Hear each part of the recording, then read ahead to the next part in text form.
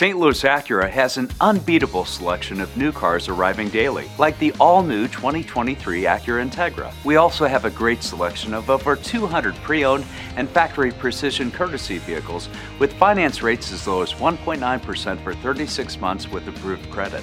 And we've added Saturday service hours to our newly renovated service facility. Don't forget, we'll buy your vehicle here at our dealership or from the convenience of your home. St. Louis Acura, better than ever for you.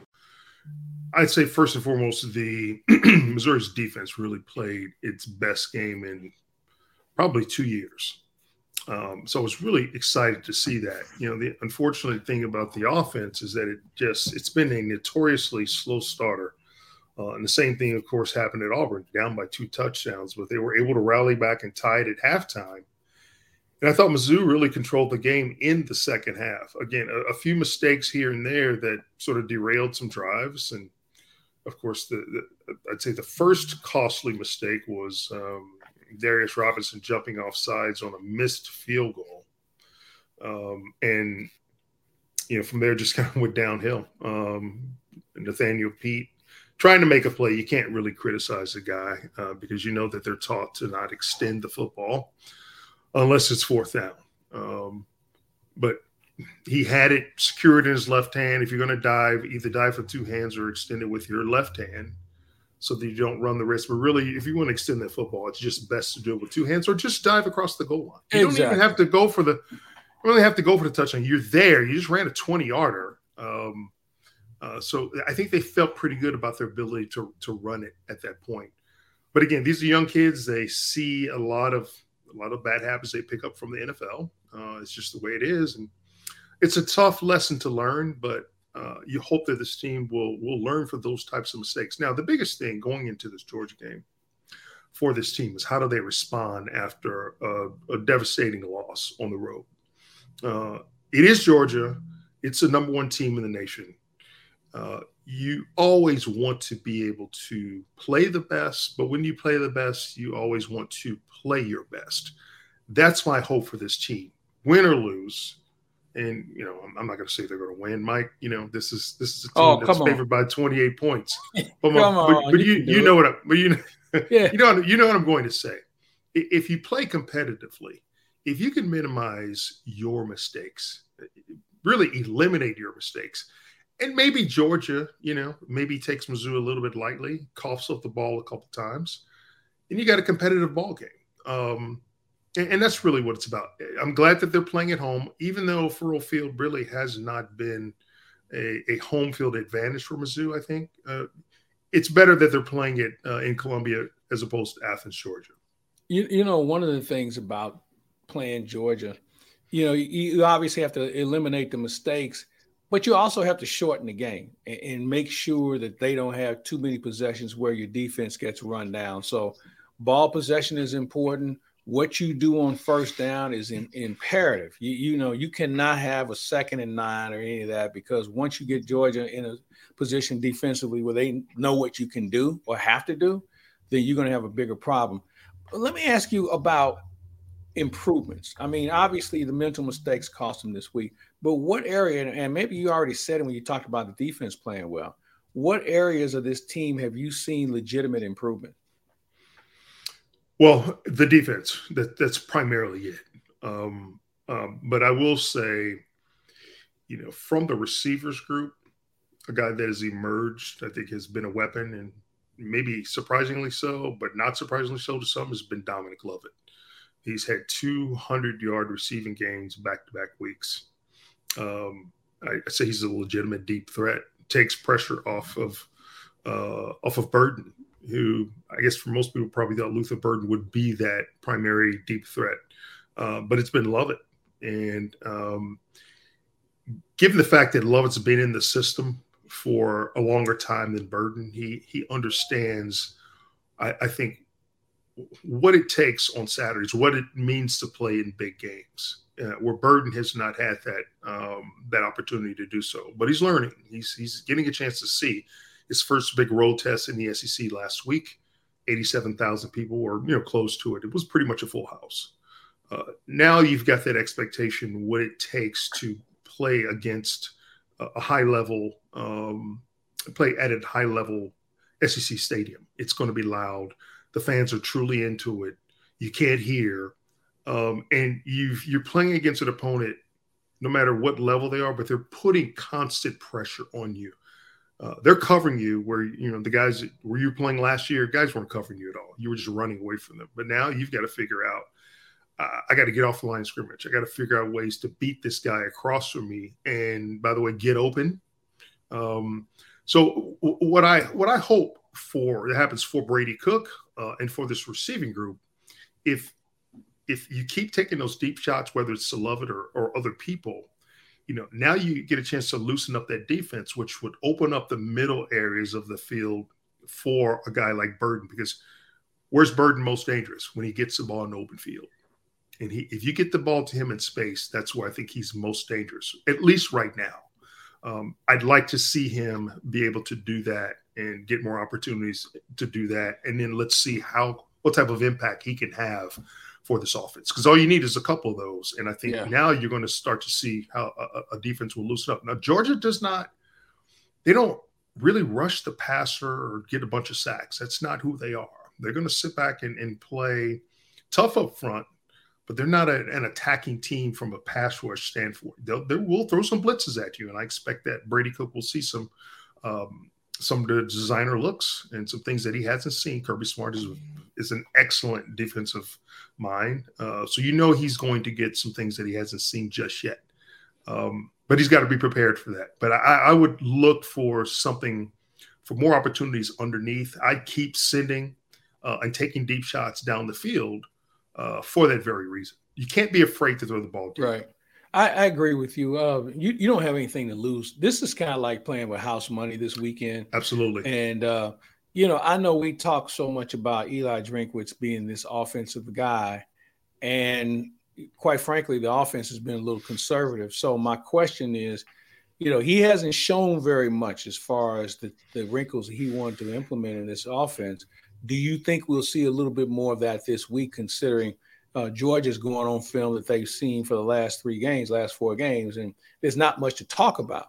So do you think maybe, and I'm not talking about the alumni plays and all the razzle, I'm talking about different plays that actually will really, if nothing else, concern Georgia as far as how they respond to that play? You've got to test the defense. Mm-hmm. I mean, have they really been tested yet? Right. I don't know that they have. This would be the perfect week to do so. Let's just see how good their players react to what you're trying to do offensively. And, Eli has to me, he's got an infinite bottom with regard to his playbook. I mean, because he's always designing and putting in and implementing things based on what he sees from a defense. So what you see in last week's game plan, you may not see next week or the week after. And I think if you are good at what you do from a standpoint of creativity and creating plays, that's the way you have to be against designer defenses. And Kirby Smart is just that. I mean, he's going to throw things at you that you won't see anywhere else. So you've got to be able to adjust on the fly here and have maybe 2 or 3 plays designed. If you see a certain look, well, your receivers are going to have options, if you will. And that coordination has to come very closely between quarterback and receivers. All right, Georgia's coming to town. We know about them being a heavy favorite. Are they better than what they were when they won the national championship last year, or are they a different sort of being with regard to how they look? Because, you look at their offense and you say, I don't know if they have any game breakers there. The defense lost some really good players in the draft. And as you mentioned, they're not this like rushing the passer and just being very aggressive. They kind of read and react, which says a lot about the athletes that they have, because, read and react normally get you in trouble. Mm-hmm. These guys are basically one step better and one step smarter than their opponent on most Saturdays. Because they read and then they react very quickly. Yes. The recognition piece is something that they do better than anyone. I don't know if they're better. I don't think they're better. They're certainly not worse. I think the depth is the thing that has carried them because they've recruited very well. But I think the quarterback's better. Stetson Bennett is a guy that certainly you've taken a bunch of shots at him. He's taken shots and he always gets right back up. A guy that was a walk-on and, really left for dead, but he persevered. And what did he do? He won a national championship for him. He's got a quick release. The guy can actually run it. So with Bennett, what you got to be careful of is if you can squeeze him, someone's got to be a spy and not let him just take off and run up the middle of the field. You got to do a better job that. And again, you don't necessarily have to sack him, but you want to pressure him. You want to make him feel uncomfortable. Exactly. So oftentimes that is better than a sack, because now you don't know where it's coming from. But if you can get constant pressure on them, and if you get anything up the middle, and your edge guys are playing, strongly and being very alert, then I think you got a chance to minimize what he can do in the passing game. You're not gonna shut him down. And I don't know that they have, other than that tight end who's really good, I don't know that they have the same level of receivers that they've had the last couple of years. But they execute very well in the offensive game, and that's where you have to beat them. You have to do things to counter their execution. So for Missouri, you got to get off the field on defense. Give your offense as many chances to do complete and extend drives and take time off the clock. That's how you at least stay competitive and kind of keep it close. All right, let's move on to college football as a whole. It seems like there's some programs that you would recognize. I'm not going to say they're powers anymore, but there's some programs that are now going to look around for a head coach. And it's getting earlier and earlier when we see people either on the hot seat or getting fired. Arizona State, Nebraska, Auburn, that's going to happen. Georgia Tech took care of business this week when it came to their personnel.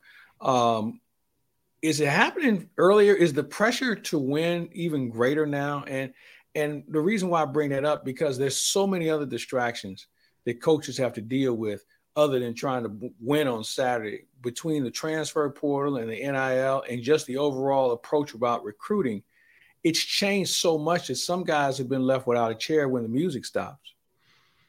Certainly NFL, NIL, and the transfer portal, I think, have made it more pressure filled for coaches, because now you've got to manage that stuff in addition to just coaching X's and O's. In my opinion, you have to have someone that manages that, especially the portal. You've got to have someone that's on your staff or within your department that strictly pays attention to the portal, strictly pays attention to NIL opportunities. Yeah, you as a coach, you can get involved in those things, but really you want to be more of a deal closer. You don't want to be involved in the day-to-day stuff, because that's going to distract from what your primary goals are, and that is to coach football. So that pressure to continue and to make these collectives more valuable than they've ever been is going to be hard. And until there's national legislation to me, even the playing field, it's only going to get worse. I do see that coming. I don't know how soon it will come. I don't know if that's more important now in college football, or if this college football playoff is more important. I mean, I think the CFP, there's so much talk about it and what it's going to look like in a couple of years, how many teams, and they're trying to figure out where the sites are and all that. There's still a lot of work to do. But there's a lot for college coaches to consider. So everyone now, I think they're making these decisions early on. ASU, of course, Georgia Tech, possibly Auburn, or probably Auburn. Probably. Unless Harsin turns it around immediately and somehow competes and is playing in the SEC championship. I don't see that happening. I think I know. It's one of those things where the word is out too much now, where he's dead man walking. Yeah. So everyone is going to want to get a jump on who they're talking to, because once the season ends, you want to be able to sign that particular guy that everyone's been chasing. You want to be the first in line, right? And shoot him the best offer. Otherwise, there's going to be a drop-off for whoever that top coach is going to be. Mm-hmm. So, yeah, the pressure is absolutely there. And I'm just glad I'm not sitting in that seat. Well, let's throw in the fact that the athletic director now is on the hot seat also. I mean, we saw Georgia Tech get rid of both guys. We saw it at Auburn as well. If Trev Alberts wasn't so new on the job, they'd probably be looking at replacing him. And it's just and Ray Anderson out of Arizona State. He's one step ahead of the posse. So I think athletic directors are now going to be in play a little bit more as well. And you talked about something that with regard to the NIL and also the portal. That's almost a two-person job that probably has to file a daily report. So when a coach comes in that morning, it's already on his desk on what's going on with it. So then he can respond in kind to make sure that they're going to be effective. But I agree with you. I don't think coaches want to get too deep into it because they're trying to get people ready to play on Saturday. You have to. But by the same token, you want to know that whoever's managing that portal is doing their particular jobs and doing it well. Because you want to know if you got a shot at some guy that's not happy at Clemson or Alabama or wherever, you want to know if this is a guy that can actually step in and help your program right away. So you've got to be first in line to however you do it, reach out to that person and let them know that, hey, this school X might be a spot for you based on, your skill set and based on what our needs are. So you want to be first in line. Yeah. And I think you also have a conversation with the position coaches, the recruiting coaches as well, to say, is this guy that we're looking at better than the guy we have on our team now? Yeah. And can he help us immediately? Exactly. Yeah. Right. Yeah. You're right. Not 2 years down the road, but we're talking about as soon as he's eligible to come out and play. You just don't have that time anymore. And it's one of those issues now where if you don't respond in kind, you're going to be left at the door and then probably be on the other side of the door because you'll be fired. Hey, let's talk about the NFL. Interesting week of games. And you know me, I don't really pay attention until week 4 because I don't think half these guys are in the football shape that they need to be in to play an entire now 17-game season. So now I'm starting to see some teams that are going to probably start to separate themselves. But Howard, it happens every year. This injury bug, man, can do you in before you even get started. I look at Buffalo, who's lost a couple of good players on defense already. You got Jameson Winston playing with a bad back, and some other guys have had some injuries along the way. Dallas, we know that situation. And it's nothing you can really do. I mean, your cap says this is all you can spend, and there really aren't enough good players to replace the players that you've had lost due to injury. That's why the practice squads are pretty valuable. You have an idea of where your critical needs might be down the road. Like if you just take Dallas, for instance, you better have some offensive linemen and you better have a quarterback. It was interesting. The Cowboys actually cut Cooper Rush, but the rules have changed. I don't know if he was ever in jeopardy of not returning to the team, but it is a risk. Well, if somebody can claim him. That's right. I mean, what if it had been Seattle that claimed him? And now with Dak down, who's next? I mean, Will Grier is next on the roster, but Will Grier hasn't won a game yet for Dallas. Cooper Rush has at least been in the system. Won a big game for them last year against the Vikings on the road, which was huge. And now he's 2-0 as a starter this season. So he has at least proven his value, his worth through the first 2 weeks. And I think every team that knows that if we have an injury at a key position, we hope that we have a guy that can step up and be as impactful as the guy that we just lost.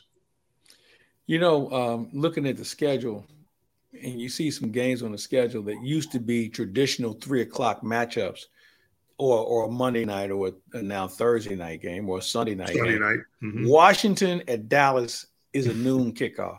Yeah. It kind of tells you how the mighty have fallen, because when you played, and even before that and after you played, that Dallas-Washington game was a must-watch 3:15 start on Sunday. If Monday. It wasn't a Monday night game or a Sunday night game. And you're starting to see things change a little bit. I don't think Washington will be any good until they change the culture with the ownership. I think Ron Rivera is a good coach, but I think that he's been saddled with some things that just haven't worked out to his liking, and he's been stuck with some situations that I'm sure he'd like to change if there was new ownership. Well, it's a big distraction, of course. You know, if it's not the team name and being ridiculed for being called the Commanders, which I do think they probably could have found a better name if they had if they had really worked hard enough to do so. But I do believe that Daniel Snyder and all the goings on around him and within that front office, I think it is a bigger distraction than what anyone will admit. And it's not even close to being over yet. Will he sell the team? Will this be a situation like, Sarver in the NBA or Donald Sterling in the NBA? I don't think anyone knows right now, but there are those that are building cases to try to do whatever they can to, I think, stabilize that. It's an historic organization. They've done well historically, although of late they haven't. But a good Washington franchise is good for the NFL, especially because it's where it sits. It's right in the nation's capital. They do get a large fan base. And they've always been attractive for a number of reasons because of their history. So you do want Washington to be good, and especially in that the NFC East, which for years was the best division in football, but it hasn't been for a while because so many teams have been down. Now, the Eagles are a team that probably until they play Dallas, they're probably going to be the favorite to win it until those teams go head to head and you see how they play out. But the Giants, he started out 2-0, didn't look good, particularly good against Dallas, and Dallas was able to go up there and win a big road game. But, that first month of the season is critical because I think you have a decent idea how a team is going to fare. And really, after 6 weeks, you can pretty much tell what direction the team is going to go. And so the next 2 weeks, I think, will start to separate the cream from the rest of the pack. That's if you can stay healthy long enough. Yeah. I look at these guys, and I'm sure somebody's done a study on it, but I have to think with the lack of practice and the lack of actual contact, we've had more injuries because guys are now playing at 100% speed, and their bodies just aren't used to it. And it's unfortunate because, when you go down in the NFL, you're done. I mean, we'll see you in week 7. Now they're going to try and stash Joey Bosa and see if they can get him through groin surgery. But, I mean, it's a groin surgery. You just don't know how that's going to work out. So there are a lot of issues that this league has got to deal with. And it is only the strongest and the fittest survive because come week 17, you're going to have some beat-up guys. And getting in the postseason, I'm not sure if you're going to be able to see their best at when they need to be. There's a lot of truth to the whole injury thing. When players know that they don't have two-a-days, they don't have to be in the same sort of shape as they did when I played. You're not hitting during the week, but then all of a sudden on Sundays you're going full bore. The body just isn't used to that type of speed and reaction and absorbing that type of contact. So it's probably played a factor in the amounts of injuries and the nature of injuries that, like a groin. You're suddenly twisting and turning. You haven't been running full speed. And that is a tough injury to return from. It just takes a long time to heal. I mean, I can attest to it because at my age, I was playing pickleball back in April. I'm still dealing with this hip and groin. It's pickleball. You don't even have to be a great athlete. And here I am, I'm still trying to get myself in shape to play pickleball. Well, you probably was out there for some other reasons too, but that's for another episode. I have no idea what you're talking about. He's Howard Richards. I'm Mike Claiborne. This has been another edition of Huddle Up with Howard. We look forward to talking to you next week. And may your team, and now that we play fantasy everywhere, may you have a good weekend. We'll talk to you next week. All right, thanks.